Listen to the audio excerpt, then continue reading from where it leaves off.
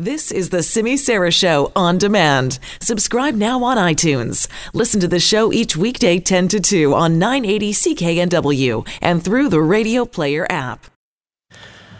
Now, last week, you heard the story about the concerns from environmental stewards regarding emaciated grizzly bears in the Knight Inlet area. There were some pictures that we saw of a sow and two cubs that had been taken by a Port McNeill wildlife photographer and a tour guide, Rolf Hicker, that raised alarms from residents who said the bears were likely suffering because of the abysmal Pacific salmon return this year. So CKNW contributor Claire Allen spoke with Ernest Alfred, a representative from Swanson Occupation. That's an organization that's working to have open net pens removed from the waters. Alfred and others had made news earlier this month when they decided to feed the bears 500 pink salmon that had been donated from the Atelier Fishery Society on Vancouver Island. So we brought that 500 pink salmon to shore and left it there in the estuary. And within a very short period of time, the bears had moved in, and to me looked like a dog that hasn't eaten properly in a couple of days or so, or a seagull which just swallows their food. They don't even taste it. And that, to me, was so sad. And to watch these little cubs, grizzly bears, starving right in front of our eyes. This has been going on. This has been a problem, for a number of years. Like I say, the tourism guides have been saying, they watch these bears from a distance for a long period of time, sometimes up to an hour, and these bears are just staring into the river, waiting and waiting for these fish to show up, and they're not. Oh, that's so sad, isn't it? That's Ernest Alfred. Now, the Department of Fisheries and Oceans has since told Alfred and other environmental stewards to not feed the bears. That will likely lead to more problems and them becoming dependent on that food.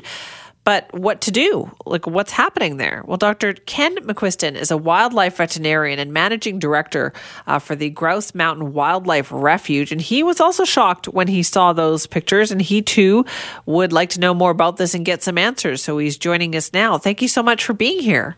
Well, hi, Cindy. I'm pleased to speak to you. Have you ever seen a situation like that before? I've never seen a bear so emaciated that wasn't otherwise sick from something else. It's very hard to know if those three bears in those pictures are actually starving or whether they're dealing with some other condition. Is there any way for us to find that out? Well, you basically have to get your hands on it. But if there was one bear, that's one thing. There's lots of reasons for bears to become emaciated. On a body score of 5, those bears would be a 1. The ribs are showing, the backbones are showing, the hip bones are showing. So they really have virtually no body fat. So if one bear was like that, we'd wonder about whether it was sick in some way.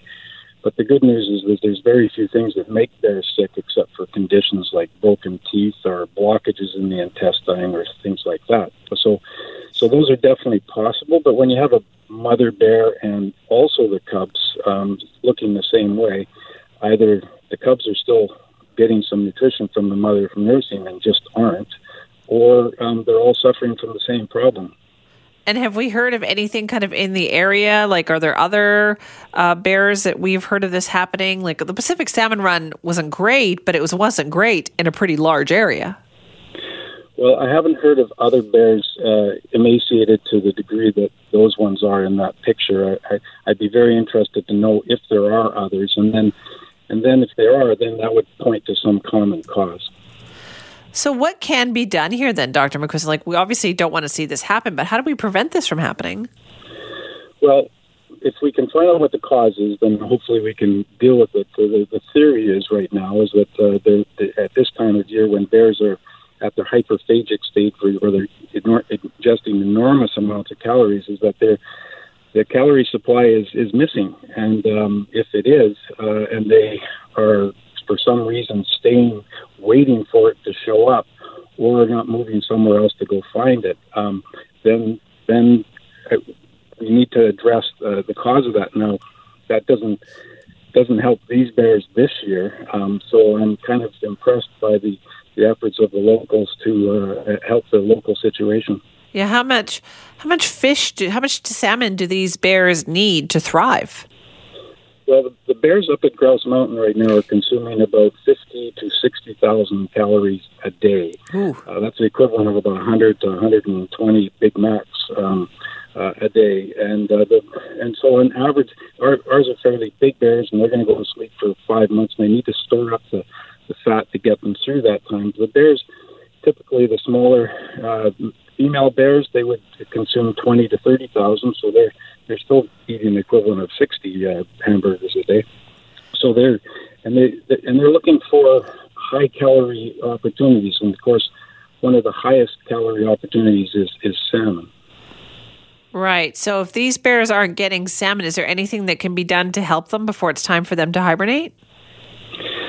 Well, this gets me in trouble with lots of the wildlife authorities. I don't see any reason why you can't do some supplemental feeding of bears to get them through a hard time. The argument is that they would become food conditioned and count on it from human hands and habituated to human presence. But there's certainly a way to deliver food to areas without the bears know it's coming from people. Right, and you feel that you could still do that without them becoming dependent on it. That's right. They're very opportunistic. It's just like we feed birds at bird feeders all the time. But when the seed dries up, the birds fly away and go find another source. And bears are like that too. They're very mobile. They can cover tremendous distances. They can cover any kind of territory, and they're omnivores, and so they have a wide variety of food. They'll eat insects, and 85% of their diet is plant material. But at this time of year, they're looking for the high calorie opportunities. They're going after seeds, and on the West Coast, salmon is a major staple that allows the bears to go safely into hibernation. So then is a way to do this to place it where they would normally be looking for food? Sure, and as long as you do that in a way that they don't think the dinner bell went, and then here comes the people and here comes the food, then you could get it done. So you can strategically put food out that the bears don't associate it with people. Right, but here we are. It's like, almost middle of October. Is anybody going to do this in time to save these particular bears?